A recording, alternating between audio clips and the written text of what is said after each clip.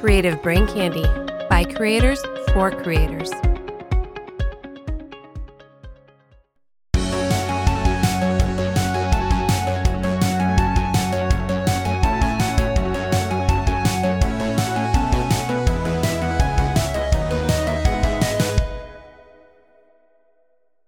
Hello, ladies and gentlemen. Welcome back to the Video Game Lounge podcast. I am your host for this glorious of all glorious episodes, Kevin. And of course, joined by my co-host for today, this episode, and every other freaking episode we've done so far, Mr. Andrew. How you doing today, Andrew? I'm good. I'm glad to be here, like always. Glad to hear it. Glad to hear it. Another episode without John. Sadness. Yeah, should be joining us for the next episode. If you didn't get to hear last episode, he got to join us for that, so it was good to have him back. It was. He will be joining us more regularly here shortly. I don't think starting next episode, but not too far from that. Just waiting for his life to slow down some, so he can, shoot the shit with us and talk about video games like we always do. Andrew, how have you been, man?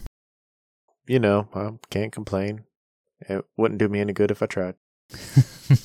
But that's the whole point of podcasts, is you have people to talk to and to listen. Well, there's a lot of people that listen. Just not a lot of things I can talk about. Fair. Are you doing better than last episode? Yes. Last episode, you didn't have too much to talk about as far as what you're playing because you were a Debbie Downer. I was, and I'm glad to say that I'm definitely a little better than that. A little better than I was. And it's all I can do is to try to move forward and be a little more optimistic about things. Fantastic. Well, chopping to our first musical segue of what you drinking.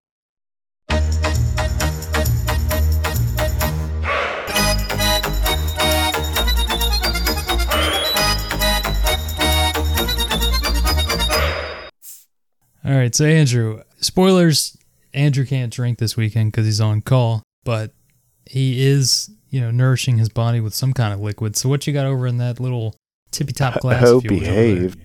Oh, so for people that don't know, or just a little refresher, I am on an on-call rotation for my job where I do carry a CDL, a commercial driver's license, and it's in my best interest to not consume alcohol during that time I am on call, because at any moment I could be called in. So today, I have treated myself with the delectable vanilla Coke. Oh, be very jealous. I'm not even sure if I'm a Coke guy. I definitely don't really give a crap about their special flavors. They're always so sweet to me. I mean, I get that's the point of a soda, especially a vanilla Coke.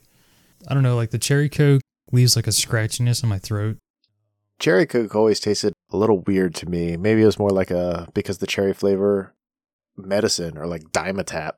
Like it just kind of gave me that like a reminder of why did everything growing up have to be cherry and grape flavored? It kind of ruined me for a lot of shit later on in adult life. Why can't they get those flavors right is my question. It's not like, who the fuck is tasting that? They must have had COVID and they're like, yep, that's cherry. And they just needed to keep their job, so they were like a yes man. Little fun snippet of information. Do you know why artificial banana flavored candy doesn't taste like bananas nowadays? Why? Because the bananas nowadays they're modified. Mm-hmm. They're not the same bananas that used to exist. It's like they've evolved to a point where the artificial banana flavoring is supposed to be an actual mimic of the original banana flavoring. But bananas nowadays don't taste like that artificial banana flavor. I would have crushed the original bananas. I love like banana Laffy Taffies. I know that's like a taboo thing to say. Anything banana, artificial or real, like I can't get it with it. What about bananas? I had a fucking peanut butter and banana sandwich for breakfast today. What the fuck's wrong with you? It's dude, I know, but it used to be the point where I could only eat maybe half a banana, and then I'm good for over 6 months. Something about the aftertaste, everything like I didn't enjoy the flavor or the taste of it, and especially the aftertaste. It was just no thanks. Nope. Dude, in this house, we crush bananas. Every time we go grocery shopping, it's a bag of mandarin oranges, bananas, and then whatever seasonal fruit. So like right now, I think it's like blueberries, strawberries. We bought a watermelon and we got a pineapple. Nice. And it's really cool because now that we can actually afford fruit, because I used to say growing up, I was like, fruit is, you got to be making some bank to afford fruit. And I still stand by that because fruit's expensive as shit. Yeah. So, we're rolling in the podcast money right now because we got 6 different types of fruit in this house. Nope. So how come I'm not seeing any fruit in my house? Why are you taking all the fruit money? You got vanilla in your coat. What more do you want, my man? Get the fuck out of here. All I got was a little vanilla extract. He's sitting on fruit money over there. I get a little like teaspoon of vanilla extract in my Coke. You stretch it out, that shit goes a long way, my friend. Now, I will say the only banana flavored thing that I do enjoy is banana nut bread. As weird as that may be. There's something different about it. What about a muffin? Like a banana nut muffin? Yeah, the breading style, like whether it's a loaf or a muffin, I like it. It's not as intense of a flavor. What about banana pudding with like the vanilla wafers? Nope. Because that's more of the banana flavor. Or what about vanilla wafers? Because aren't vanilla wafers like banana flavor? Vanilla wafers, because they're vanilla. And they go with banana. Yeah. Yeah. I love Nilla wafers. My dad used to eat them all the time. So anytime I get a box of them, they're candy to me.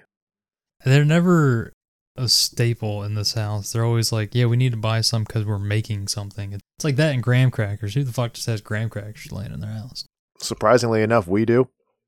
Even without kids, we have graham crackers because we use them as treats for the dog when we take her outside and to encourage her to go potty and then come back inside. And she gets a broken up piece of graham cracker. We got these dog treats that smell so good. They smell like cinnamon, but not like an overabundance of cinnamon, just enough to make you want to taste it. My mother-in-law gets these things from somewhere around town. I think they're called like ugly treats or something. They're treats that have been broken up. So, they're not up to, they can't sell them because people are like, oh, those are ugly. So they sell them and they're usually cheaper. And I don't know where they get them from, but they smell amazing. The Isle of Misfit treats. Yeah. And I can confidently say that because my wife says the same thing, and she said the same thing to her friend that came over a couple days ago. So I'm like, I don't feel, I haven't tasted them. I might one day, and I'll report back. But I have not tasted the cinnamon smelling good dog treats yet. So get those, man. I don't know if they sell them in your area, but quit giving them fucking graham crackers. What's wrong with you? People food. She loves it. My dog loves it. Fair enough. You know what my dog loves? Bananas. Weirdo. Well, yeah. Going back to vanilla Coke, that's what I'm drinking today. What are you drinking today? Oh, man. Very simple. A hot toddy. It's been a miserable past couple days here on the Eastern Shore. I don't know if it's the same thing up there. It is dreary. It is wet. It is cold. Like it's May, and I think tonight is supposed to be like a low of 40 or something. Something like that. I was like, let me make something that warms the bones up. And for those that don't know what a hot toddy is, your boy's drinking some whiskey. It's very simple. Very, very simple. You just need a little bit of lemon, some honey, and whiskey. So you take the lemon wedge and you squeeze it, and then you just put it down the bottom of the glass. Then you just add honey, and you add some whiskey, and then just put some hot water in there. Not too much because you want to dilute it too much, but then you just warm it up, and it's a nice little warm glass of whiskey. I would say it helps when you're like sick, kind of like when you're drinking hot tea with the honey and stuff. It's just really good. Like hot lemon water with honey. That itself is a good drink to consume whenever you're not feeling well. For sure. That and gargling salt water. Which I don't understand why it works, but it does. I was always apprehensive to try it. So, story time. one time my ex just did not want to go to work. She was gonna call out, but she didn't know what to say or how to say it. So I said, look, I've got it. I have got this drink that you can have, and you'll definitely be able to convince your boss that you are sick. I went into the kitchen and I threw together a concoction of just random shit. I had no plan going into it except for I'm going to see how nasty of a concoction I can make that this person will consume before trying to call their boss. So I did. I was so proud of myself. I kept my cool, kept my composure, mixed it all together, ended up presenting it to my girlfriend at the time. And I said, here, drink this. And she's like, are you sure? I said, yes. So she drank it and she gagged. She started coughing. And I was like, this is perfect. And I just started busting out laughing. And she's like, you're an asshole. I said, but you sound sick now. She's like, you're right. I'm going to call my boss. So she called her boss and then she got off work. And I had a laugh about it. And it was fantastic. Did you write down what was in the drink? No, it was just anything random that I had available at the time. It would have been worse than if you just went to the kitchen right now, took a couple of condiments out of your fridge and maybe a couple seasoning spices. I don't keep condoms in my fridge. Condiments. Mm. So that's my fun little segue of your hot toddy to a fun experience. You should try it, man. It's it won't make you feel sick, like whatever unknown to us concoction you made. Can you remember like 2 things that were in it? No. My man didn't give a shit. No. He's like, watch this. I just reached for whatever. And you were trying to be helpful, correct? Yes. Or yes, did she like just piss you off? But I was trying to see how far I could push it while still being helpful. I don't think you were trying to be helpful. Like, not to break this down like a psychiatrist, I don't think you were trying to be helpful at all. I knew she was calling her boss, and the whole thing was psychological. If she wanted to actually think that she was able to portray that she's sick enough, I had to help her believe that she was sick enough. And I accomplished that. I think what happened in that household was she like told you to do the dishes or something after you just spent all day working and you just sat down to play some video game. The next day she wanted to call out sick and you're like, oh, in your mind you're like, yeah, you're going to call out sick all right because you're going to be sick. And then you feed her like ketchup with 14-year-old tuna and banana. I guess since we already asked Andrew that you are feeling better, and hopefully that means you've been playing something. Because up next we got What You Playing? You just got pwned.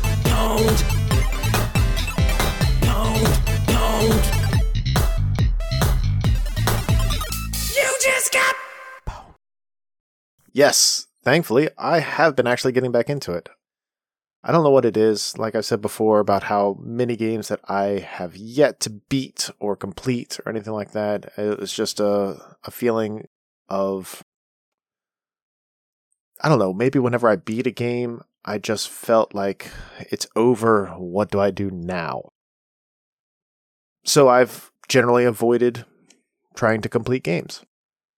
And maybe that's a psychological thing that I can dive into later, but not now, because I actually, I finished the other half of Drake's Uncharted, the Uncharted Drake's Fortune game that was originally suggested to us by John to be able to play, and we'll talk about that at a later episode because we're going to mention our collective experiences, but I beat that. And at the same time, I was also playing another game that we were talking about before that we were interested in, which was Tunic, the very Zelda-esque related game. Played that, beat that, loved it. We'll talk about that in another episode too. So from there on, I decided, all right, well, I kind of took a break on Genshin Impact for a little bit. Let me get back into maybe occasionally doing my dailies. Did that for a little bit. And then I started back into Tales of Arise because I told Kevin before, look, dude, man, I'm at the point where I just got to grind for levels, and that's just so monotonous and boring, and I hate that. So what do? Well, about 2 to 3 hours every night for about 3 nights. I ended up grinding and got up like 12 levels on 3 different playthroughs. That's helped. I was able to, yesterday, beat 2 of the world bosses I struggled with before. I'm further along in the story. I think I'm near the last level. I thought that before too, but I think I'm near the last level. So fingers crossed, I'm getting close to completing this game, and I'm excited for that. Do you think you're going to have to level up some more? Oh, yes. Because when I got to the point the first time of thinking, all right, well, I got far enough in the story, it was probably just a quicker game. I got into my low to mid 30s for a level, and I was like, all right, well, maybe it's just one of those quicker games. Wrong. I had gotten up to 37. I tried to beat some bosses, could not beat the bosses. So I've leveled up, and I'm at 53 now. Still playing through, and I'll probably get to mid to late 50s, because some of the bosses that I'm facing are like the bigger bosses are still like 62, 64. So if I can get closer to that, that'll definitely help. Cool. Hopefully you can crush this game and then you can move on to the next one. I didn't know this, but Genshin Impact is coming to the Switch. The only reason I know that is because they came out, they were like, yes, it's still coming to the Switch. And I was like, okay. But are you going to play it on the Switch? That'll give you some to-go options besides your cell phone. Maybe if they had some sort of Switch character special, like they had with PlayStation and Aloy from Horizon. Mm-hmm. But I thought the problem that they had with it coming to the Switch for the longest time was the memory. It was either the memory or graphics or something, but it was difficult for them to be able to work it on the Switch, where the larger consoles of Xbox and even PC, and which was also weird because, there are some tablets that were running it too. People run it on their phones. I don't know. Maybe I'm just stupid and I don't understand why they really couldn't do it on the Switch at start, but it'll be interesting to see how they try to convince people to play it on the Switch instead of the other platforms they have. True. I wonder how the money goes, because you can buy things in the game, right? Like it's a free to play, and you can pay to. So I wonder how that currency gets divided. Like if you buy it on PlayStation, does the currency, some of it go to Sony and some of it goes to the creator, or I wonder how that all works. I'm trying to remember specifically now, because you can buy PlayStation points for a regular monetary value that can be converted to the in-game currency. Okay. So I wonder if that's the swap there. They're able to say, all right, here, we'll take this monetary equivalent from PlayStation and then make it an equivalent to our own. That makes sense. Well, that's cool. Glad you're feeling better and you were able to play some video games. Me too. The video games have missed you, and congrats on beating Uncharted. Yay. I've also started my Uncharted adventure again. Yay! Because it had been months since I last played it, so I was like, let me restart. I think I'm on like chapter 12 or something. I think there's like 22 chapters. Something like that, yeah. So I'm going through that. Don't want to talk about that too much because like Andrew said, we're going to have a whole episode on Uncharted Uno. But I have been playing some more of Nobody Saves the World. I actually got my 1,000 achievement points on that today. Nice. Yeah, had to go through and beat the game twice. So that was really fun. Andrew, I still suggest you playing. Well, also I've been playing Luigi's Mansion on my 3DS in bed. I've played Luigi's Mansion before. Me and Chuck Eternal used to play Luigi's Mansion on Halloween night. It's been so long since we played it. Like, I had never played it before that day. And I think Chuck had played it before, but it had been so long since he played it that it was pretty much like a blind race between us. Always forget how short that game is. You can 100% that game, I would say your first playthrough, like 5-6 hours. And the only difference between 100% and just beating it is the amount of ghosts you have to get, because there's booze riddled throughout the thing, and you have to collect at least 40 of them to beat the final boss. Well, there's only 50. So I believe that last 10 is the only difference between beating the game and 100%. You can also collect money and it gives you a rank at the end, so that varies. But I've been playing on the 3DS, and the 3DS adds a couple things. They add what's called a hidden mansion, which makes it harder. The enemies have more health, they do more damage to you. And the 3DS also added achievements. So you know your boy's all about the fucking achievements. Yeah, boy. The only problem is, these achievements don't obviously work like the Xbox. I don't get points, I can't show it off or anything. It's literally just on this file, and I would have to like take a picture, upload it to Reddit, and get fucking whatever crap they do. But it is very hard. One of the hardest things you have to do is get a platinum frame on all 23 ghosts. In order to do that, you have to suck 140 of their 150 health. It's very hard because the ghosts are like pulling away, and there's some RNG a little bit to it to some of the ghosts. But I did that. I've done all the hard things. So now I have to go through and do the monotonous stuff. I have to collect $500 million, which takes at least 4 playthroughs. Jeez. I have to collect a certain amount of these golden mice and these speedy ghosts. There's only 10 mice per playthrough, and there's 15 of the speedy ghosts. I have to collect 20 of the mice and 30 of the speedy ghosts. So if you're not sure what to do, that takes 3, maybe 4. At the least, it takes 2. Right now, the achievement I'm working on 3 of them at the same time. I'm working on beating it under 3 hours. I'm working on don't go below 50 health and don't go below 80 health. I'm trying to knock those 3 out in the same playthrough. Because after that, I'm almost done. Like, by the next recording, hopefully I can say I'm done with that. I'm going to uninstall it, and then I'm going to play Luigi's Mansion 2, Dark Moon. Oh. Yeah, which was 3DS exclusive. I don't think it got as favored, but I think it was a pretty fun game. I haven't gone through and beaten it. I did play it when it first came out. And then today, actually, I started this really funny-ass game called Turnip Boy Commits Tax Evasion.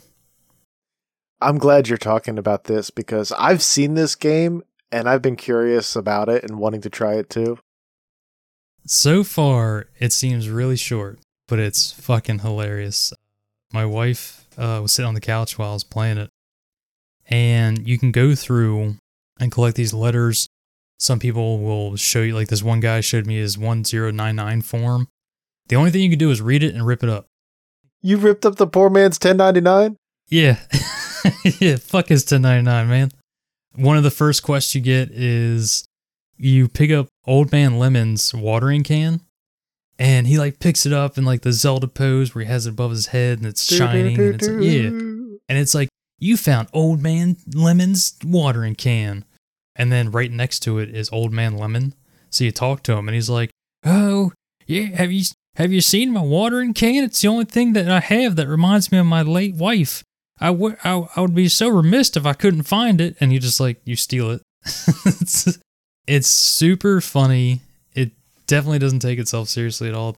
The best joke I've come across so far was there was this like apple or something. Her name was like Slay Queen 32. And in order, you have to go talk to her and she gives you a quest. She's like, hey, I want a tier 3 sub. And it's an actual sub shop and you have to go get a tier 3 sub. And you go get the tier 3 sub, you give it to her because she's a Twitch streamer. I'm sorry, not Twitch. I forgot she was some kind of streamer. And she's like, well, now that you gave me a tier 3 sub, you get access to all these cool things. Like you can go through this door and you can progress the story. But then you get an achievement and the achievement's called Simp. God damn it, dude. That game is so funny. I probably played it for like an hour. And it gives you like a little percentage. And I'm like already 45% of the way through. So I can't imagine this game is very long at all. But it is a lot of fun. Just like, it's kind of like Legend of Zelda. You got the heart pieces in the corner, the top left. You get a sword. You have to go beat things up. But it's just funny. So I highly suggest, Andrew, if you got some time and you want to throw another game on that you can beat, to install that, I guarantee it's like 2 gigabytes. It's going to take you half a second to install. and it would take you less than a day to beat, I think. But I guarantee the next time I talk about this game, it's going to be done. So that's what I've been playing. Great game. Highly suggested. So definitely, if you want something, Andrew, you're like, man, it's been a bad day. Just fucking plug that game into Xbox and have at her. Right on. You're not gonna be able to play it and not fucking laugh because this shit's funny as hell. Nice. Well, now that we've discussed, the typical what you drinking, what you playing, we can go into the main part of the episode. But before we do that, we'd like to thank Creative Brand Candy for having us as part of their group. We also want to give a shout out to Stay Wild Trauma Child. And of course, as always, so I don't fuck it up, we make it real easy. We all recorded commercials, so here's Stay Wild Trauma Child with their commercial. Psst, excuse us. We've been trying to reach you about your life's traumatic experiences. No, don't hit fast forward. We come in peace. I'm Jamie. And I'm Steph, and we're the hosts of the Stay Wild Trauma Child podcast. We are two best friends who are openly sharing their healing journeys while navigating sudden loss, parenthood, relationships, mental health, and so much more. So grab your favorite drink, get cozy, and join us every other Tuesday night for some hard truths, a whole lot of laughs, and maybe even a little bit of healing. We will shut up now and let you get back to your show. Stay wild, future trauma child. Wasn't that wonderful, folks? But let's get into our episode. And today's episode is going to be about mostly co-op games. And we're going to be focusing more on co-op games where you can play with either your significant other, maybe a younger brother or sister, maybe with your parents who aren't into gaming. Basically, we're going to be talking about co-op games that have an easier entryway into. We'll break it down in the later parts of the episode on easier for people who don't really play games to play. And then we'll have some that they have experience playing games before and they want to dabble a little bit deeper into it. Most likely me and Andrew will be talking about our wives and us because that's what we play with.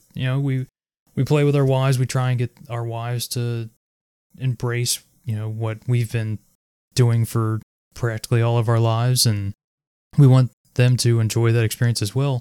Just creates a little bit of a bonding moment. And we want to, give you guys some game suggestions to try and get, like I said, your significant other or your younger brother or father, mother, whoever to play these games with you. Because Andrew, correct me if I'm wrong, we both grew up and our dads were like, hey, you want to play some of these games with us? Yep. I remember your dad was big into Mario, so he always helped us on the really hard levels. Or we watched him play all the levels while we waited our turn. We died right away, and then he played another 7 levels himself. And my dad would stay up until 3 a.m. playing his own solo game and wake up 2 hours later for work. Man, what do you think he went to work and talked about? He's like, oh, man. Home life. Yeah, it's just got me staying up so late. The wife, she just talks and talks. Because it's not like now. It's not like you can go to work and you can talk to your friends and be like, man, I stayed up till 4 a.m. playing Halo. You think he went to work and was like, oh, I stayed up till 4 a.m. playing Eye of the Beholder. Man, did you guys catch that latest episode of Dark Wizard? I bet your dad tried to play it off. He's like, yeah, I was watching the game. Yeah. Oh, yeah, Chuck, what game? Oh, man. It was the game. The rerun. Yeah, I TiVo'd it 5 years before TiVo was out. Yeah. God, good old Chuck. But that was definitely our intro into it, of us liking games and having something that we can enjoy as well as bond with our dads over. So it was definitely an easy transition for us to be able to play games together, you and me, and have bonding moments that way too. For sure. So just want to reiterate, me and Andrew are going to be talking about mostly playing games with our wives. Maybe games we've played with former exes, but it's basically just going to be us talking about we're going to start out with some of the experiences we have with some of the games that we played ourselves, and then some that we might not have played, but we feel like would be a good jumping off point, and then maybe just a really fun co-op game to play. Because, you know, me and Andrew have played co-op games together, but me and Andrew have also been playing games together for years. So it's much easier when I'm like, hey, Andrew, you want to play this game? And he's like, yeah, who gives a fuck? Than trying to convince whoever to play a game when they don't even play games. So, Andrew, do you have any that you have done co-op with? Way back when, I had a PS3 as well as a 360, Xbox 360. My girlfriend at the time enjoyed playing Little Big Planet and Viva Pinata. Both fun, more simple games, but Little Big Planet, 2 controllers, and you can just work together, run around this little map. It had a lot of fun little story mechanisms to it, as well as level progression, but it wasn't like you had to have a severe amount of skill to be able to play. But also the mechanics of it, and with PS3 having the graphics of, you can see these little knits of yarn of this little doll running around on the map. It was intriguing, it was enticing, and it definitely helped to grab her attention where she wasn't really the most into video games before, so she didn't have a lot of experience. And some of you probably think with me and my anime is weird because you haven't tried it yourself. She probably thought the same about video games. So this was a good bridge.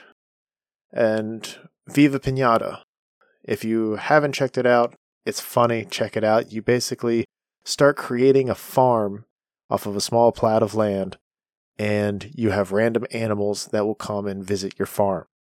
That will eventually stay if you entice them enough, or you have the right environment prerequisites.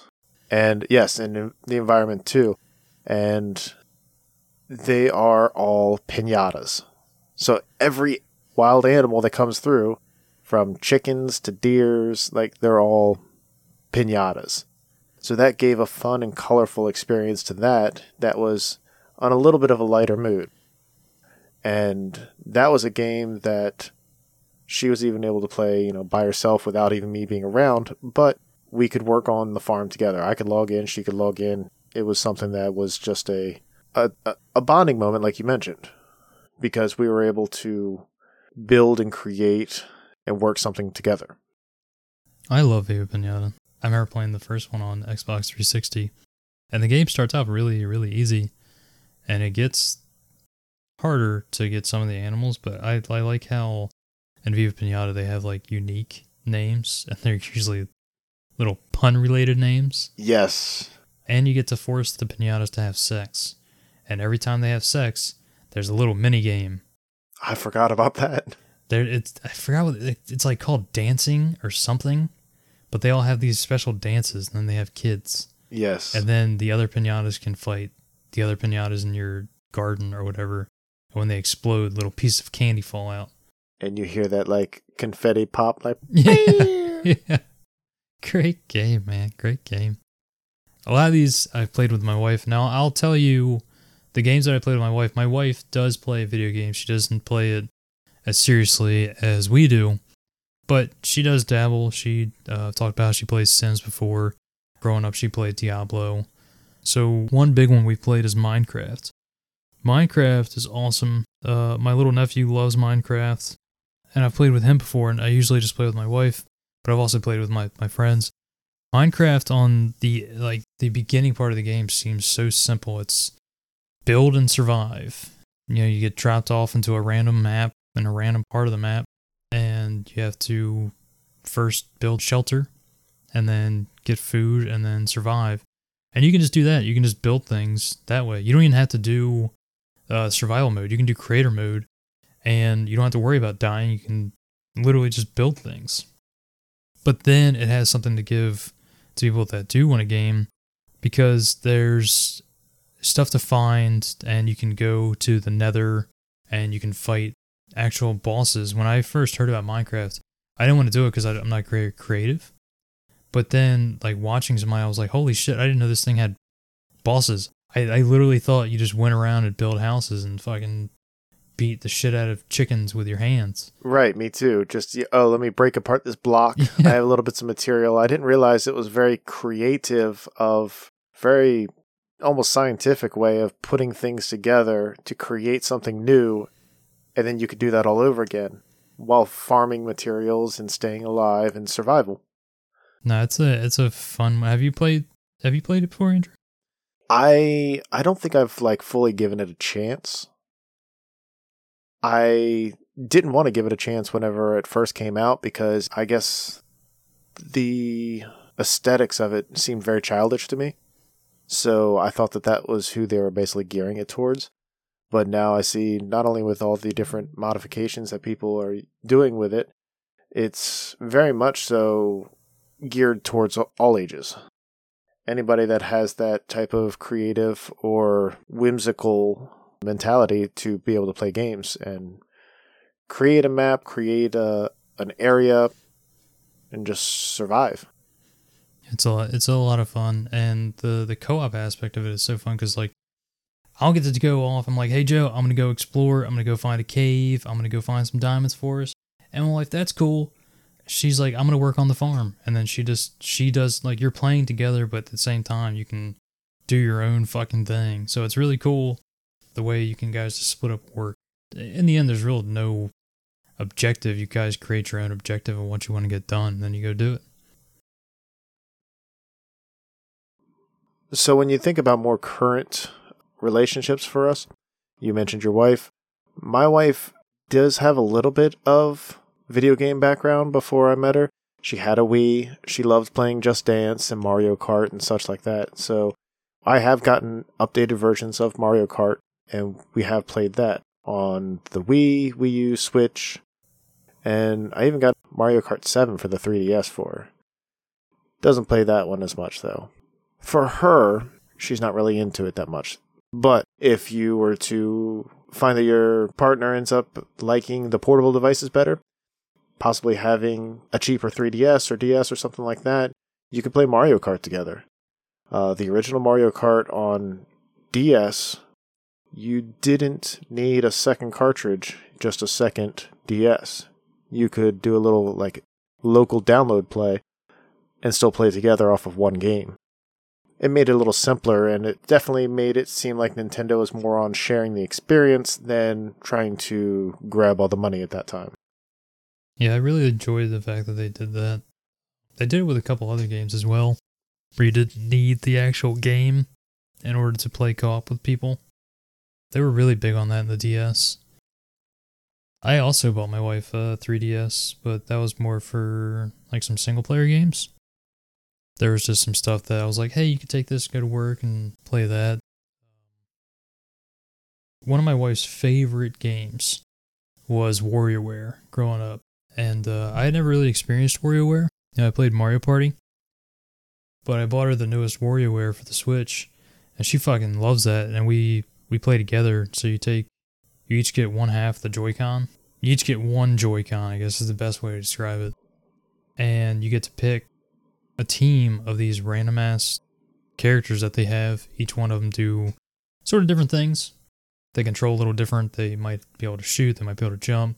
But that is a blast. I don't know if you've ever played WarioWare, Andrew, but I have not. It is high octane fucking shit. You start out, it's just an assortment of mini games. Except these mini games are coming at you a fucking mile a minute. So at first it would be like, pull, and it's this guy's fucking finger up his nose, and you have to pull the finger out of his nose. And then it's like, congratulations, and it gives you like 5 seconds. And then the next one's like, avoid, and then you have this little car and there's soccer balls getting knocked at you, so you have to drive this car and avoid it. And every like 10 or 15 you do, the speed gets increased, and it's just this continuously until you run out of lives. Just constantly keeping on your toes? Yeah. There's so many mini games, but you can select a certain area. It'll have those sorted amount of mini games. The one that I love the most, I think his name is 9Volt. He does all of the old school like NES ones. So there'll be one of Super Mario Brothers, and it's like jump, and you have to jump on the Goombas. And then there's one for Legend of Zelda where you have to go, I think it was like go into some room or something, and they have Duck Hunt, and it's all these other ones. So these ones are like, all right, I get this. But even then, when you first play the game, you have no idea. Like, sometimes you have no idea what you're fucking supposed to be doing. It's just because it gives you one word. Sometimes you win by accident, and then sometimes you're just like, okay, I get it now. And then when you go back and play it, it's like, okay. But then the co-op part, you guys can do these puzzles together, or these little games together. So, say the driving car one, we'll have 2 cars instead of 1, and we can avoid getting hit. For the pick your nose one, you guys both can move the hand, so it just gives you more opportunity. And the whole time you're just like on the couch yelling at each other, pull the finger. You know, it's just it's intense, and it gets you guys talking. It's really fun. Nice. You mentioning that game reminded me of another older game that I would play on the Wii. We've mentioned before with Rayman Raving Rabbids. Yeah. That was a lot of fun using the Wiimote and actually doing these interactive little mini games that were just a little off the wall, just because the Raving Rabbids are just very wild and crazy. They almost remind you of Groot's minions in Despicable Me or something like that. Like, depending on what makes it relatable for you to understand, like, these Raving Rabbids have these fun little mini games that you wouldn't think that they'd be able to come up with a new mini game and it actually be enjoyable. But no, whenever you have these little rabbits with scuba gear coming out of the water towards you on a beach, and you have to shake your Wiimote to shoot orange juice at them, the orange juice goes in their snorkel, in their goggles, drowns them, and then it's an oncoming assault onto the beach, and you have to just stay them back. Rayman Raving Rabbids is a fun little minigame that would definitely be enticing for playing with your kids, or even if you have that person that you want to play that's just a goofy little games. But you can progress through areas as well by doing those games. And that was a little while ago on the Wii, but I think they've come out with some newer ones since. No idea. I know they've done some things with the rabbits, but I'm not sure if they're the minigame collection. But I hope they do, because you talking about it, I'm like thinking about, is my Wii modded? I'm sorry. Do I have the game on my shelf? Is what I meant to say. It's okay. You've already paid for it at one point. I just turned around. I can fucking see it too. It's still up on that shelf over there. I still got it, so might be busting out the Wiimote, man. Like I said, WarioWare is sort of like Mario Party. I won't go too in-depth with Mario Party because they're basically the same thing. So Mario Party gives you more time, but definitely a game that I suggest. There's so many of them. They actually have 2 out for the Switch. There are plenty to play. There's a crappy one on the 3DS that I would say avoid. One game me and my wife loved playing was Overcooked. Overcooked is a sequel as well, Overcooked 2. So Overcooked is you guys are chefs. You guys have to make orders, and that's it. It starts out very simple. You're like in a kitchen, and they only give you a couple ingredients, like some lettuce, here's a burger, you got to cook the burgers, then you give it to the customers, then you take the dirty plate and you got to wash the plates. So you guys get into a system of talking with each other. Like for us, I was like, Joe, burgers are burning, go get the burgers. I got the plates, I'm washing the plate right now, I'm going to bring the plate over to you. Because if you cook the burger and you didn't have a plate, you'd be stuck holding this pan with a burger because you couldn't put it anywhere.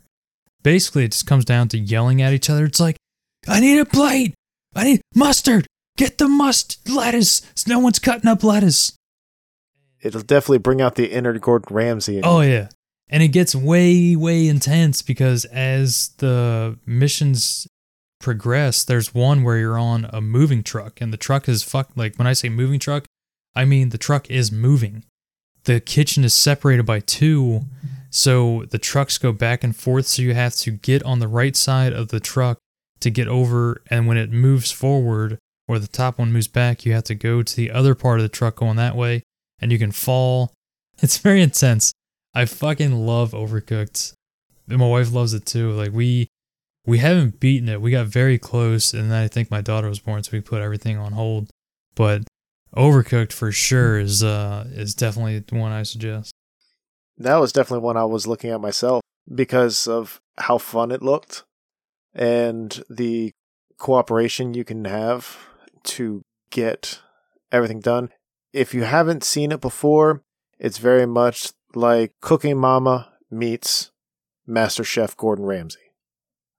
So you have the entire overlay, like he said, and you're all working together to create your dishes. And you definitely have to work on that communication, cooperation. Talking about some of these games, I can't imagine me and you playing these games because I feel like we would get so angry.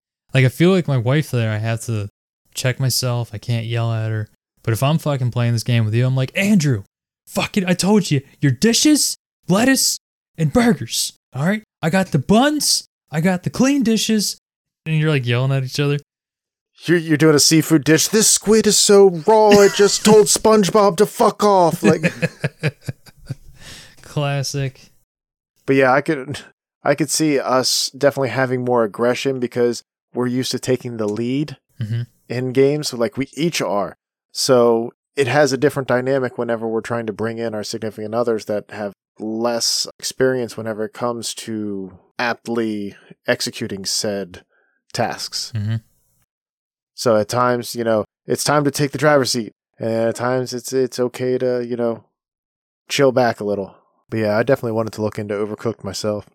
It's on Game Pass, man. I'm telling you, Game Pass, it's got a lot of bangers on there.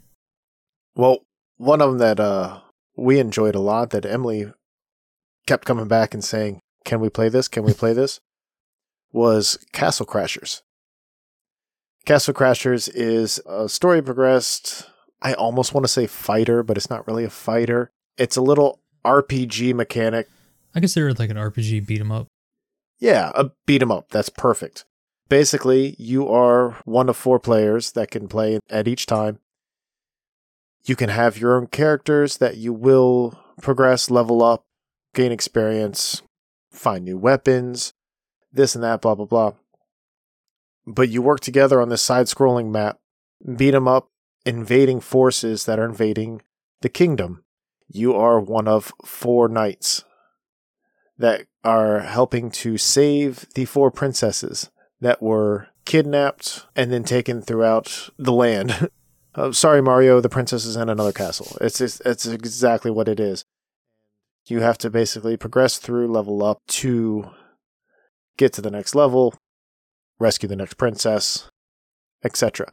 But it's a very fun dynamic to be able to work together, to have the different engagements of how your character can help their character. So whenever we did it, my character was the Red Knight who could control fire. And as I leveled up, my fire magic increased. She did ice. So we had the back and forth dynamic of just basically spamming the whole screen with fire and ice all the time. And it was fantastic. And she loved it, she enjoyed it, and we were able to go through and beat the game. And then we ended up getting it again. It originally came out on Xbox 360, and I bought it again on Xbox One because she enjoyed it just that much. It is a great game. I recently just got my 1,000 on that one as well, because I had to farm money to go buy like the last 2 pits. It was annoying. These next 2 are older games, ones that I grew up playing, Diablo and Donkey Kong Country. I love me some Donkey Kong Country. I love the music. I love the visuals. I could play that game over and over again. It's one of my favorite SNES games for sure. And I remember me and my wife playing this together, and she was having a blast. What's really fun is the game starts out pretty simple, and the progression of difficulty is actually really well done as far as it not getting too crazy difficult too quickly. And if it does, there's a co-op and there's a versus. We always did the co-op where I would play as one of the Kongs and she would play as the other Kong. So if she died, then it'd be up to me to play. So we still got that sense of progression even if she died or if I died. And she felt like really super good if I died and then she finished the level. And then like I said, Diablo, my wife grew up on that. She loves Diablo. We actually streamed it a little bit where she was in the living room on her laptop and I was in my computer room. We've played Diablo 1, Diablo 2. We've even bought Diablo 3 on Xbox One and we played Diablo 3. Yeah, she loves Diablo. And it's another thing where you can just create your own character and kind of do what you want. Because it just feels awesome teaming up and just slaying these baddies together. And then you get to fight over loot. Hell yeah. So one of the more prominent ones that came about around COVID was a game that took streaming by storm. There's still people that play it now with different mods. And that's Among Us. Now, Kevin, you and I even played a little bit on it whenever you could. My wife and I played this with a few of our friends. It was fun and engaging to basically figure out who's lying. Now, if you haven't seen anything about Among Us, yes, you probably know that, that you've seen the little freaky astronaut character. Basically, you are part of the crew aboard a spaceship that has been sabotaged. It is damaged. And together you have to work as a crew to repair the ship and get the hell home or wherever you got to go. The problem is somebody in your group has been given a role that they are not part of the crew. They are part of an alien force that is there to take you out. Well, how do you know who it is? You actually have to talk it out and figure out, okay, well, who was doing whatever task? Oh, well, I was doing that. Well, when were you doing that? Because I was around there, I didn't see you. Then it becomes a whole point of like, well, how well can you bluff? How well can you communicate? How believable are you? If people take it way too seriously, it's a good way to hurt relationships. But if you're playing it for just fun and you keep in mind that it is just a game and just fun, you can have a lot of fun with it. Because the only way to really get rid of the imposter, the alien, is to vote him out, shoot him out the airlock. And you can only do that during certain times during the meeting, but you have to have a majority vote to send somebody out the airlock.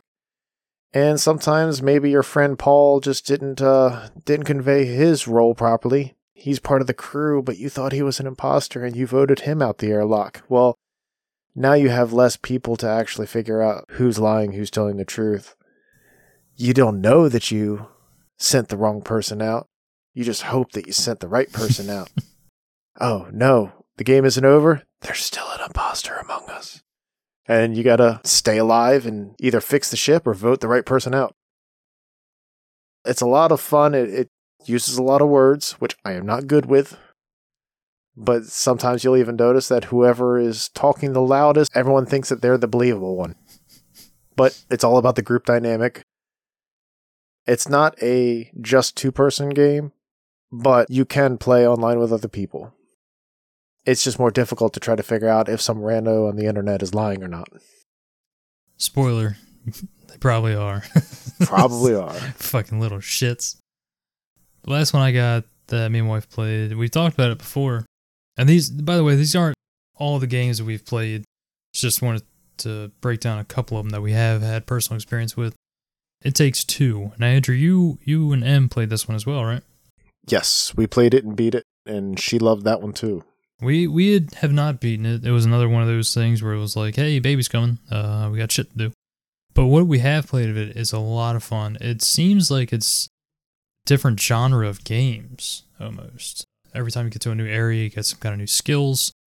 You get to play a mom, and the other person gets to play the dad. And each one of them get a separate kind of like unique power for each area you go to, and you guys have to work together in order to progress through the game. So in the very beginning, one person gets a hammer, and the other one gets nails. So the person with the hammer can knock things, they can use the hammer to swing, and the other person with the nails can create little spots for the hammer to attach so the person can swing across.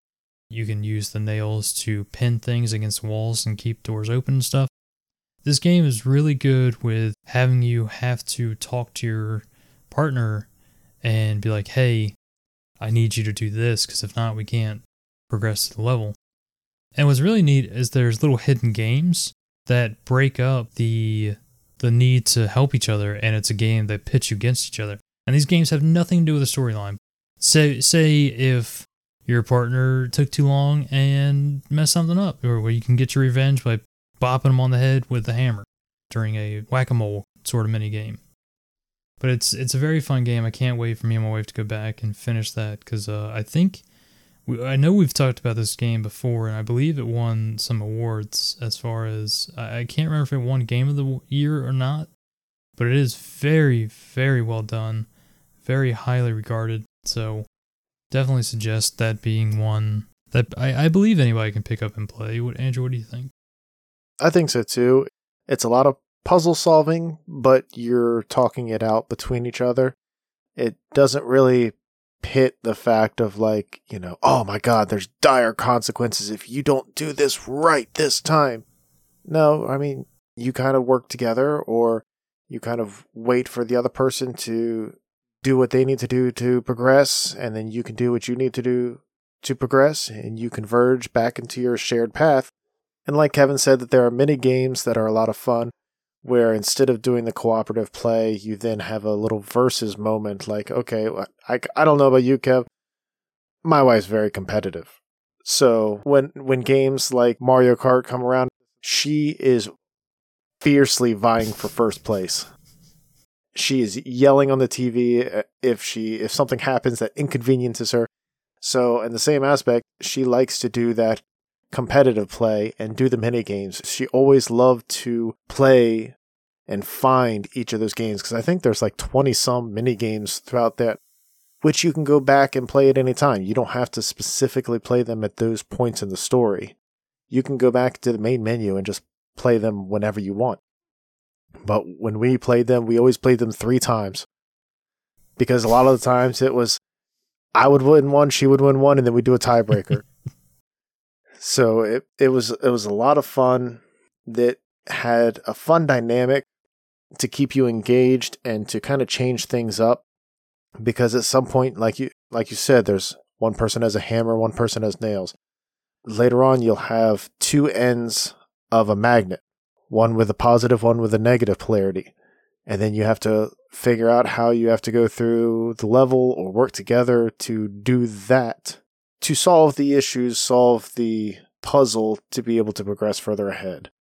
The only thing that was kind of a little interesting with that game was it's very story driven, to the point where you are parents that are trying to go through a divorce, and the whole game is to try to stop you from going through a divorce. So it's kind of awkward. Especially if you're on the bounds of divorce. Yes. It is humorous, and it does help to work on the cooperation and the communication between you and the other person playing. It's got like Pixar elements to it. Yes. I could see this being like a Pixar movie. It's not hallway game style. It's very open world. Yes, there are certain ways, like, okay, if I go to this spot, I am going into the next area for completing this section of the map.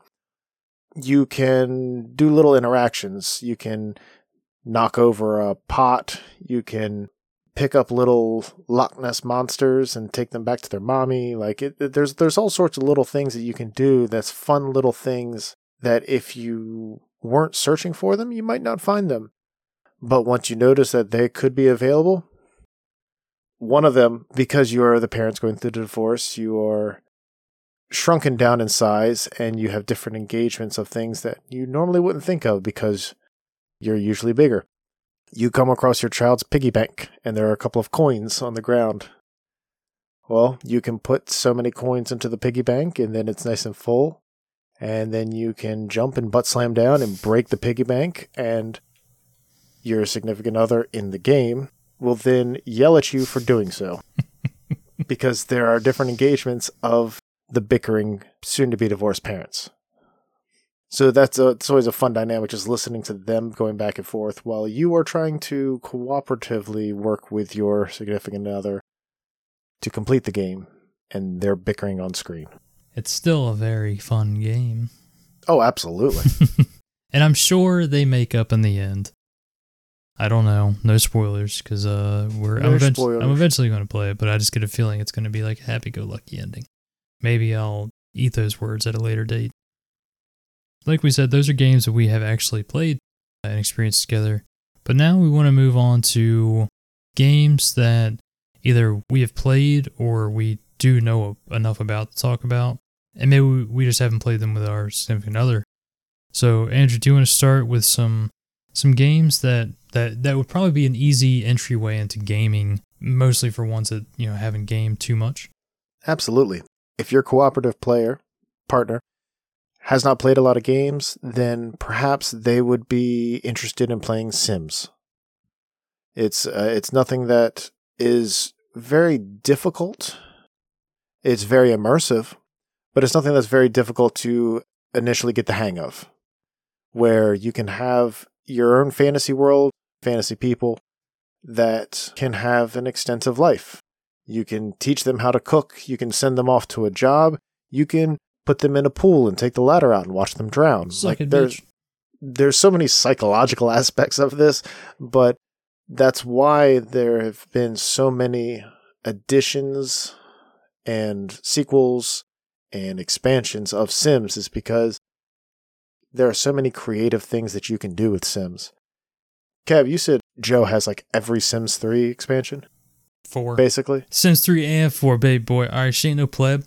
What I remember in Sims 3, like basics of Sims 3, is you can create a character and someone else can create a character, and you can see their character passively moving in the background or whatnot that you can like kind of interact with, but you don't have control of them.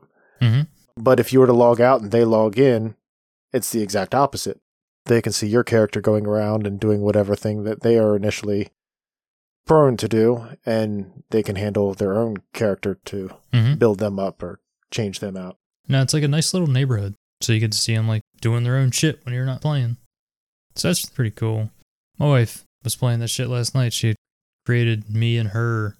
She had me in the game spend like 8 hours trying to befriend a stray cat so I could adopt them.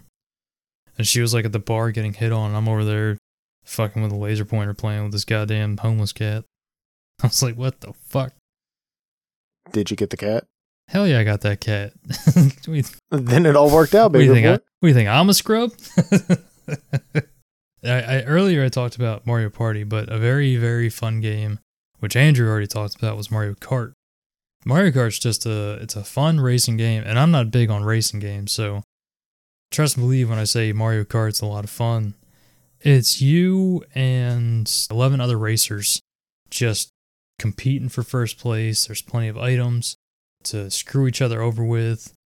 There's so many freaking maps. They just released a whole bunch more, and they're releasing like 8 new maps every couple months or something for the next year or two from older Mario Karts. Just a really fun game to pick up and play, because I think the longest one probably takes 8 minutes to beat, like to go around the track 3 times. But it's really fun because it gets that little competitive thing, and honestly, at the end of the day, in order to play this game, all you have to do is hold the go button and just go forward. The game does get difficult if you increase the difficulty, or the later maps are pretty hard, but there's still easier ones where literally you just drive on the track and you can just go back and forth. So it lets your partner feel like, they're accomplishing something. And I mean, they are, but it brings it to them in such a way where there's not much else for them to do, as far as they don't need to memorize all the buttons on the controller. All you have to do is be like, okay, here's your controller. You hold the A button and you go forward, and then you use the left joystick to go left and right. And if you want to use an item, you can. It's this button right here. And then it can eventually lead them into, if they want to play more, if they really enjoy it, then they can start worrying about the drifting, and they can worry about the shortcuts, the hops, all that stuff. So I think it's a really good entryway, just because to play the game, you don't need to know a lot, but to, really be proficient at the game, you do have to increase your skill level of some things, which you can gradually incorporate. And don't think of it as a Formula One racing game. No, it's just like a couple of friends that are out at the go-kart track. Yeah, you're go-karting it up, son. Throwing bananas and shells at each other. It's very colorful, as well as very hypnotizing and engaging music. Definitely a good choice. Dang, Skippy. So, if you were to think Lego, you think kids. But there are a lot of different Lego games out there that are also very good as intro games. Say your significant other has an interest in, anything? Well, they have a Lego game for that. There's Lego Marvel, there's Lego Harry Potter, Batman, Lord of the Rings, Star Wars. Like, you name it, there's practically a Lego thing for it. Indiana Jones. There are a lot of different topics and styles of what the story portrays to that would be engaging and allow anyone that wants to be introduced into video games to be able to learn. Buttons are very simple. You move around the map with the joystick. You jump with a button. You engage, act, interact with a button. And maybe you build with a button. But anytime that one of those actions needs to be used, usually there's a little hint on the screen that'll actually be able to tell you, hey, hold B and you can build here. Okay, cool. Once you get enough interactions, engagements into a level, you'll unlock more things. You'll unlock more characters. So, say somebody's a Star Wars fan. You start out with Episode 1 Anakin. Well, going through a certain level, you may end up unlocking R2-D2. There's all sorts of different reasons and ways to play the same level over and over again, but it won't feel the same, like you need to play it over again, but maybe you kind of do. It's funny that you say there's any freaking Lego game, because I remember growing up, I had a Lego game called Lego Loco, and you built trains. Like, you built train tracks and you had to deliver mail and shit. And the only reason I remember that game is because I went to a fucking subreddit. There was some deep recess in my mind that was like, what is this game? I remember it being colorful. I remember it being about Legos. And I couldn't figure it out, so I went to the subreddit Tip of My Joystick, where you describe games and people help you figure out what they are. So someone fucking figured out Lego Loco, man. You damn well know I fucking installed Lego Loco on my computer and was playing Lego Loco at like 4 a.m. one night. Like Andrew said, there's Lego games for everyone, and the crazy thing is, that one's obviously, that came out like 98, but you can get pretty much any of the newer ones on any console. It does not matter. Me and my wife played the Jurassic Park one, and I had no idea the Jurassic Park one includes the original Jurassic Park trilogy. I thought it was going to be like the Chris Pratt one, and that's it. No, man, you like get dropped off on the helicopter like in the very first movie, and it's like you go left for the original trilogy, you go to the right for the newer ones. And I was like, that's pretty fucking cool. Well, that's like with the Star Wars ones now. Yeah. Like, we thought the Star Wars Complete Saga was going to be the end of it. You know, it's the Complete Saga. It had episodes 1 through 6. And then now we have the Skywalker Saga that has 1 through 9. Yeah, and they revamped the hell out of it too. There's a whole bunch of new stuff in there. The visuals look amazing. Yeah. Batman has not only Batman, but you also have, I think there's one that just focuses on the villains, which is crazy to think about. I know I talked about this game previously. This is another one that me and my wife played, but this is a very, very beginner friendly, depending on how you play it, because it's not necessarily a co-op game, but the way me and my wife played it was co-op. So it was Halloween, and I fired up the PS4, and it was a game called Until Dawn. I know I talked about this before, but I can't express how much fun it was to play this game together. So the way we played it was, the person that had the good reflexes, me, because I play video games all the goddamn time, I had the controller, and my wife got to make all the decisions. So this is your typical Scooby-Doo gang of fucking kids are in a spooky situation, except they can actually die. And you get to make choices throughout this entire game of, alright, does this guy go left or does he hide in this locker? You only get a very small amount of time to figure out which one you want to do. So I'm like super tense because I have to respond to my wife. My wife's tense because she has to respond to the actual what's going on the screen. So I have even less time than what the screen's giving me because I'm waiting for her to make a decision. And if you don't make a decision, then I think it's its own kind of decision where something else happens. But it's so much fun because it's basically an interactive movie. There's not a whole bunch of things to do. I mean, you get to walk around and inspect things, But it's basically like press triangle or press left and right and make a decision. But I just love how we were doing great, and then my wife made one decision and like 4 people died off one decision. So I love giving her that. And there's so many different endings to the game. You can keep playing it. Me and my wife played it a second time later on. I think it was the following year we played it. It's a great game. And like I said, it's not co-op, but you can easily just have someone sit next to you and just make the decisions while you push the buttons. And it's like your own little movie that you guys are creating. Nice. Well, to piggyback off of that, a coworker of mine who, when I suggested It Takes Two, he ended up playing that with his wife. They loved it, they played it, they beat it.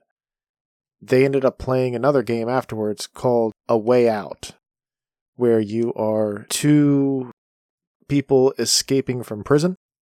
The way that you go about the story is you have to work off of each other in different ways to progress through the story. He said that it was fun. It wasn't as fun or colorful as It Takes Two. He said the story in the beginning was good, then the end it kind of dropped off, but it still had that It Takes Two-esque attitude in moments of the game. You still have to talk together with your cooperative player and figure out how you're going to go to the next part and complete the puzzles. It didn't seem like it actually took him as long either. It's definitely a game to play and to try out. It might not be something that would take you that long, but it adds definitely a diversity into your library of what you've tried. Fantastic. My next one's kind of go along with Until Dawn. It's not exactly co-op. It's more of a game where you're supposed to be pitted against each other. But the way me and my wife, every time her aunt and her dad come over, right before they leave, we play these fucking games. And it's Jeopardy or Wheel of Fortune or Trivia Pursuit or anything kind of in that realm of like game show games where like I have the controller in my hand and everyone's just shouting out the fucking answers. And it's just a great way to get everyone involved because it's just like they're playing the game show. They forget they're playing a video game. They just feel like they're watching TV. And it's so cool that these games can get the 4 of us together and just like have a great time. Because what usually ends up happening is when we play Jeopardy, we always play against the same 2 people, Patricia and Robert. And we just fucking trash talk the AI, Patricia and Robert. If Patricia gets something wrong, fucking her aunt's like, Patricia, you fucking clod. Nobody asked you, Patricia. And it's just so much fun. Like I said, not necessarily a co-op game, but fantastic fucking thing just to sit down and I think it takes like 15, 20 minutes to get through an entire thing, if that. Nice.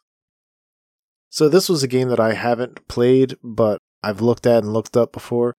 That definitely seemed interesting. Now, it would be difficult for me to be on one of the ends of this because I am terrible at communicating. But the game is called Keep Talking and Nobody Explodes. Basically, you are working with your partner to dismantle a bomb. And on the bomb, there are many different quadrants and spots of puzzles to solve. Say you have the bomb in front of you. Your partner has the answer guide. You have different symbols on your end. Well, you have to relay what that symbol is so that they can tell you, okay, well, go in this order of what symbols are what.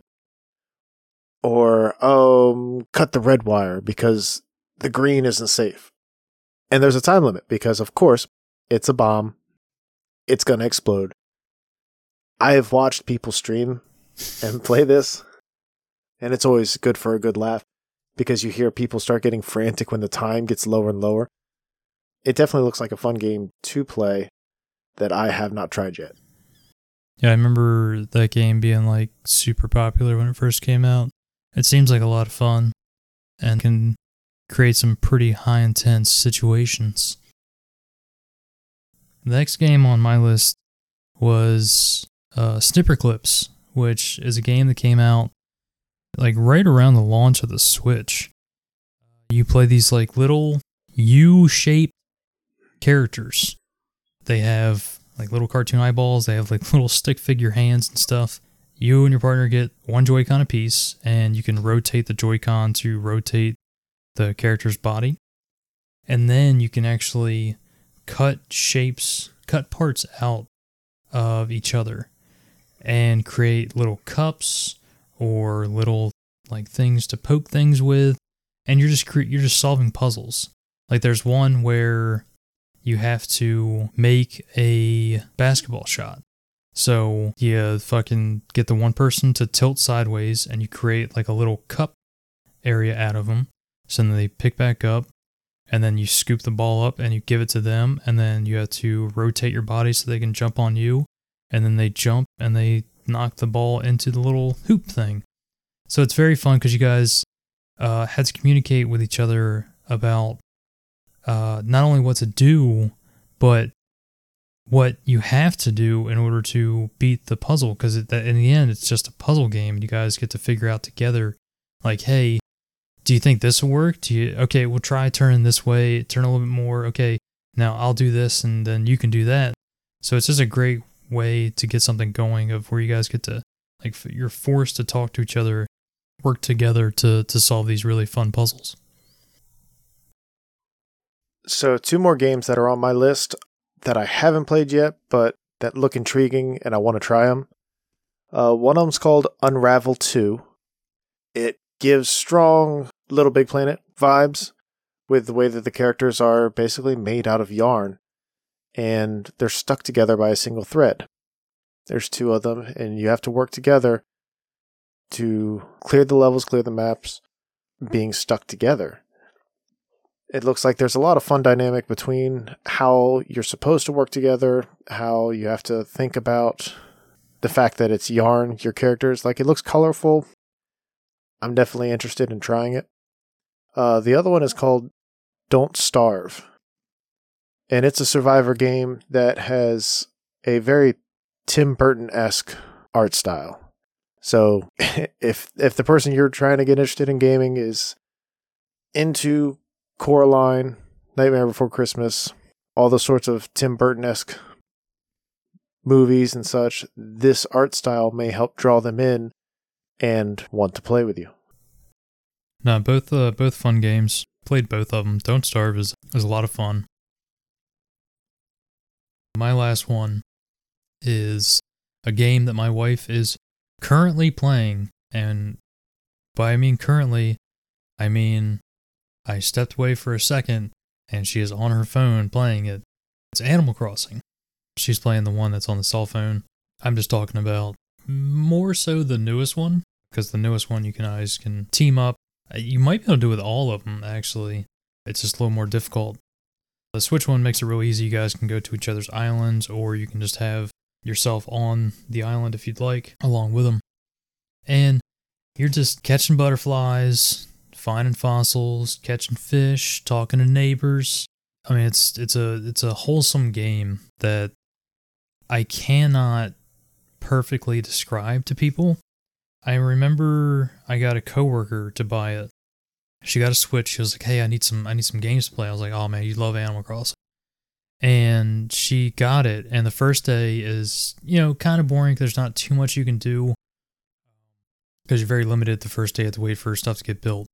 But then as the week progressed, she was like, "Why am I playing this? This is boring." And then like a week later, she's like, "I was at home and I was playing it for like 4 hours straight." She just goes, "I remember saying I fucking hate you, Kevin, even though I wasn't there." Because it's so addicting, and it's got such a charm to it that I believe I was talking to Andrew. I was like, "Andrew, I feel like just playing through all the Animal Crossings again. Like, just give it a year or two for each one." Yeah, man, because I love the first one. I love literally for each one. Yeah, I love the GameCube one like a lot, and I love the DS one. So I just want to kind of go through and play them all again. No, absolutely, because Animal Crossing was something that I used to play, and then my ex would play as well. And it was something that you can play separate or together. Like Kevin said, you can work off the same town or same island, or you can have your own and visit each other's. But it's something that over time, you have more of an investment into what's happened. So even if you aren't sucked in the first week or so or trying it, then just like a good book, if you give it a little bit of time to get yourself acquainted with what's going on, you'll find yourself in a groove and absolutely immersed. But enough of the easy peasy games. Now we're going to get into some of the harder, more treacherous games. Just kidding. These are a little bit more difficult. They do require some knowledge of gaming, I would say, at least like memorizing the buttons on the controller. My first pick for this one is definitely Cuphead. We've talked about Cuphead before. Cuphead is a harder game for sure. Just look up the YouTube video of the magazine reviewer who couldn't beat the tutorial level, and he spent like 30 minutes on it. Shit's hilarious. And it's solely because he didn't read the instructions that are plastered on the wallpaper of the fucking game. But the game does have a co-op, and it makes it a little easier. I believe they boost the health. I'm not entirely sure of that. I have to double check of the bosses, I mean. It's definitely a game where when you beat a level, you feel like you've accomplished something. So bringing along someone and you guys both doing it and both surviving seems like it would just be a blast to do. That one's more of like a side-scroller beat-em-up. Yeah, you get to shoot. It's an old school, I want to say like 1920s cartoon vibe. Even the music is right around that era. It's really cool because the first gun you get is your finger, and you hold your finger like a gun, and he just closes one eye and he shoots. Bang, bang. Yeah, it's a lot of fun. I remember seeing the art style when it first came out and just thinking it was very clever how they were able to not only make it seem like this dangerous boss, also has like this big smile on its face. It does, like you said, get very early, like Merry Melodies, Looney Tunes, like cartoony style. With a lot of the different engagements that one has as a side scroller, there are only a certain amount of buttons that you'll have to memorize to be able to appropriately attack. I remember, like, I asked my wife before we did this episode, I was like, hey, what games have we played? And she said, do you remember when you got me to try Call of Duty? Why? Why would you do that? Because I was hopeful. Even I'm like looking at the controller like, fuck, which one's a grenade again? I think we played like Black Ops 3 or something like that, and it was a disaster. We tried to do the story even, and I tried to make it easy enough to be able to like kind of learn to aim and shoot. It didn't work out too well. But that's where, like, if you were to have somebody that was more inclined to understand or have that kind of hand-eye coordination to be able to work the controllers like that, a game like Call of Duty or even Borderlands, and more specifically now, Tiny Tina's Wonderland, would be good games to be able to play with a significant other or a partner. Borderlands has always been very funny and silly, but also a good first-person shooter.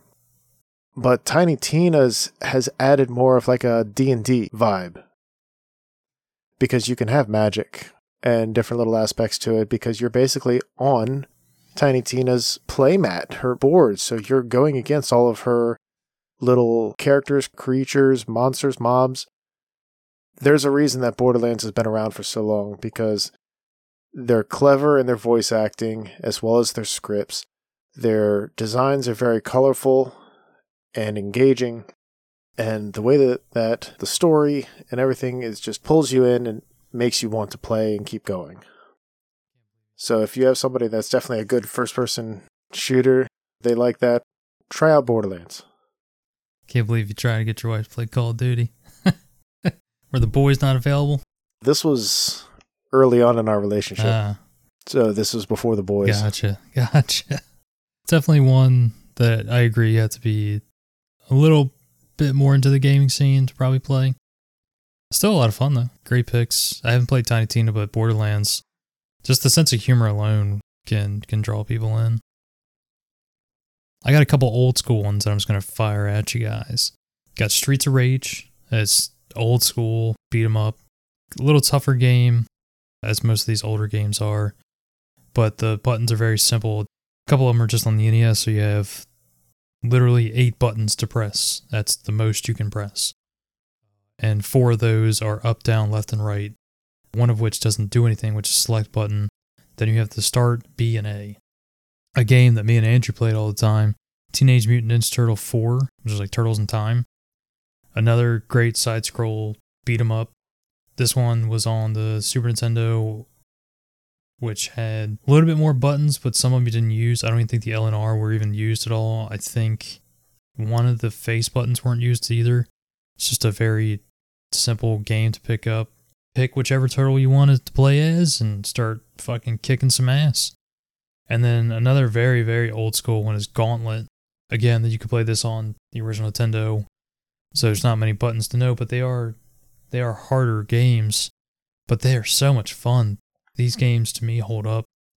I know me and Andrew played TNMT4 together. And then I believe me and my wife played Gauntlet together because I believe she played that as a kid as well. But just very simple games where you see something on the screen, you're going to attack it. Very easy concept, just a little harder for difficulty-wise because the people on the screen, they're going to hit back at you. You know what I mean? Absolutely. Those were solid picks. I'm going to continue more on the first-person aspect, but on 2 different sides of the spectrum. I have 2 games that, if you're more into the sci-fi, gory, the zombie-esque, Resident Evil 5. Had a fun little co-op way of playing together and then running through. It was very difficult to have enough ammo to be able to share between the 2 of you, so that makes it a little difficult. You have to make your shots count whenever you play that. If you played any Resident Evil games, you'll understand what I mean. But also, Portal 2. Portal 1, hilarious, fantastic. Get it in the orange box. The story, the concept, just being able to think in portals. Brilliant. But then Portal 2, it just takes it and goes even further. And it's fun to be able to try to do that and play that as well. Just Portal is a game, yes, just buy it, play it. Even if you're watching each other play it, it is definitely worth the visual. You can play rock, paper, scissors against each other. Need we say more? The reason why I love Portal 2, again, it has that puzzle thing, so you have to like talk to each other. But there's a lot of times where you have to, this brings out the evil side of me, as you guys know, I love doing it in video games, where one person will have to maneuver inside of the puzzle while the other person gets to see the puzzle and they have to tell the person, okay, you need to jump up here and you have to move to the right or something. But they also have to like push a button to move things around in the puzzle. But if you let go of the button or push the button, then something might happen and the other person dies. Like you may be holding down a button for a bridge to come across. And if you step off the button and when they're halfway across the bridge, then they fall in the water and they die, and it's funny. It's a solid pick. I can't get down on RE5 just because God damn it, that game. It's a good co-op game, though. You can definitely make fun of the game, and Portal 2 is just hilarious. Here's one game that I did try with my wife, and I believe she enjoyed it. I think my attention span, we just started playing something else. But Phantasy Star Online, fucking love that game, and we talked about it before because me, Andrew, and Sean used to play it all the time growing up. But it's just create your character, go out into the world, shoot or stab or blow up shit. You guys get to work together to take down baddies. You get to share loot. Again, gives that thing where you guys have to talk to each other because you might have a healer on your team. You're like, hey, I need some heals. Or you need to talk with each other and drop some potions for each other. Tell the magic user, hey, this person's weak against fire and stuff like that. So you get to talk a lot. And then there's some times where you don't have to talk. You can just go into a room, start beasting up things, and just fucking have a great time. Like we had a blast playing that game, didn't we, Andrew? Oh, yes. Oh, yes. That's why I was down to even try some more PSO2. Still have to try that sometime. I know, I just feel like it's not going to be the same, man. Like, if you could tell me it's just Phantasy Star Online, I'd be like, sign me up. But we'll give it a try. I got some time in my hands. So something else that have been introduced to me that I didn't really try because I knew if I actually did try, I was going to get sucked in, was World of Warcraft. I knew if I even tried it, I was just going to get sucked in. And at the time, I wasn't really interested in paying for a monthly subscription to be on the server or whatnot. The fact that that has kept the interest of so many people for so long, they're doing something right. You can have a lot of different people that are playing on that, whether you are in the same room, not in the same room, same state, same country. You can play together. You can be a part of a team. You can work, accomplish goals to do just like in PSO, go through raids, find loot, work together. Hey, that person's weak against fire. Build up your character, create an experience, and have that communication back and forth. You don't want to pull a Leroy Jenkins and have somebody just not communicate and then just throw it for the rest of the people. No, you actually want to be able to work together and have a more fulfilling experience. If you don't know what WoW is by now, there's a good South Park episode about it. Yeah, watch it on HBO Max. I too have never played WoW because I knew I would be super addicted to it. It wasn't the fact that I didn't want to pay for a monthly subscription. It's that when it came out, I didn't have a job because I was like 10. So I couldn't afford to fucking play WoW. And boy howdy, and I'm almost glad I never played WoW. Because I believe I would still be playing that fucking game. For sure. oh yeah. My last one for this co-op episode. It's a game that you guys know I love, and I have not played it with my wife because my wife hates the game. It's the Binding of Isaac. This game has two different types of co-op. If you get the Binding of Isaac Afterbirth Plus, then when you do co-op, you turn into one of the little babies, and you're a little weaker. You'll get like a random tear shot effect, depending on which one you are. In Repentance, you have your own Binding of Isaac character for that run. So there's two full-blown Isaacs, but you also have to share items.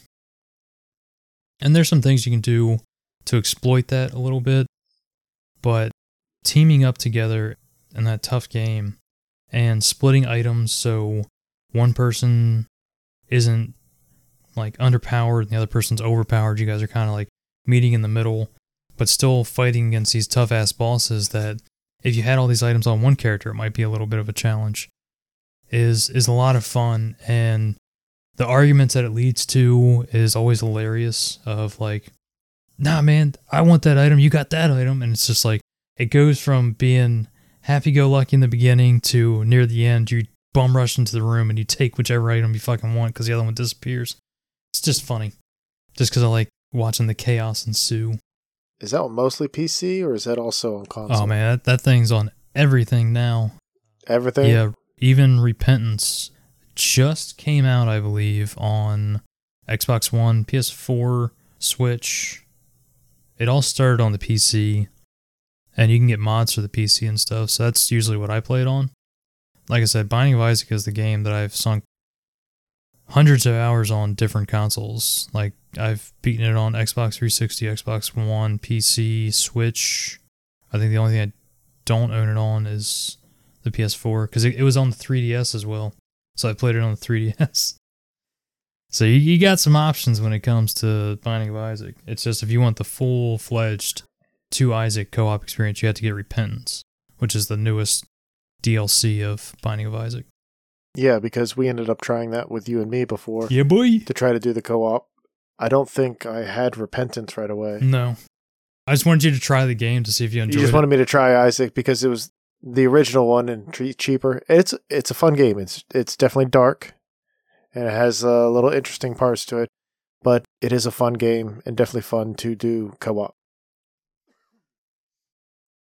So my last one with a similar aspect to yours that started on the PC is Stardew Valley. It's another one that's become widely popular. The whole premise of it, if you don't know, is that you inherited your grandfather's old farm plot. Think Animal Crossing meets Minecraft. To a degree. Because you can farm, you can engage in different things out in the wild, you can engage with different people.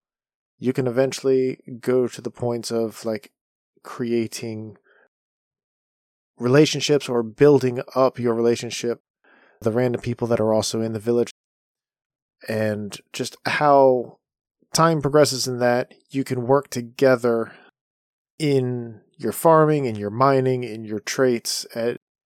I wouldn't say it's simplistic. It's not as actively engaging as like a Resident Evil or a Call of Duty or something like that. But you will definitely lose hours of the day playing this. It's fun, it's immersive, it's colorful, and you'll find yourself creating and playing out your character's life in Stardew Valley. So a lot of my picks were from personal experience, and I even tried to do some research and look up some other ones that I haven't yet engaged in, that I am interested in, or even ones that you as the listener may be interested in as well. But if you have heard anything that kind of piques your interest, whether it be from the play style, the artwork, the name, or even the subject, feel free to look it up. If you have any questions, feel free to ask us. Let us know that you are interested in it, but we kind of didn't expand on it enough. We will be happy to go into more detail of what our experiences were. DM us on Twitter or Instagram. Just let us know what you may be interested in. Like, hey, my significant other really likes Star Wars. I'm thinking about trying to get one of the Lego Star Wars. Which one should I try? Boom. We'll talk you through it. It's okay, baby bird. We'll feed you. And you can get those at VGL_podcast, both at Twitter and the Instagram. We check those a few times every day just to see if anyone's adding us or what have you, whatever you do on the Instagram. I don't do Instagram, so it's not me you're going to be talking to. It's most likely going to be John or Andrew. But no, we hope that you guys can take some of these game suggestions and, take someone that you care about in your life and, try and show them the passion that you have and hopefully open that door that allows them to experience what you experience every time that you play these games and listen to these podcasts and stuff like that. So if you have an experience like that, let us know about that as well, because we'd love to hear about those stories. Thanks for listening to the episode. We hope you guys enjoyed it. Again, thank you, Creative Brain Candy, for having us. Like the commercial earlier said, make sure you guys go check out Stay Wild Trauma Child. And I think that's it for this episode, so hope you guys enjoyed it. Guys, take it easy. We love you guys. Love you. Goodbye. Bye-bye. See ya.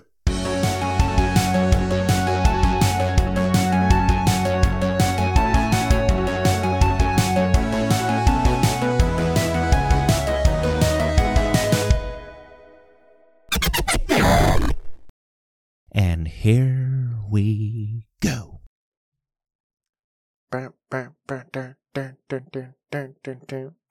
Suck my nuts.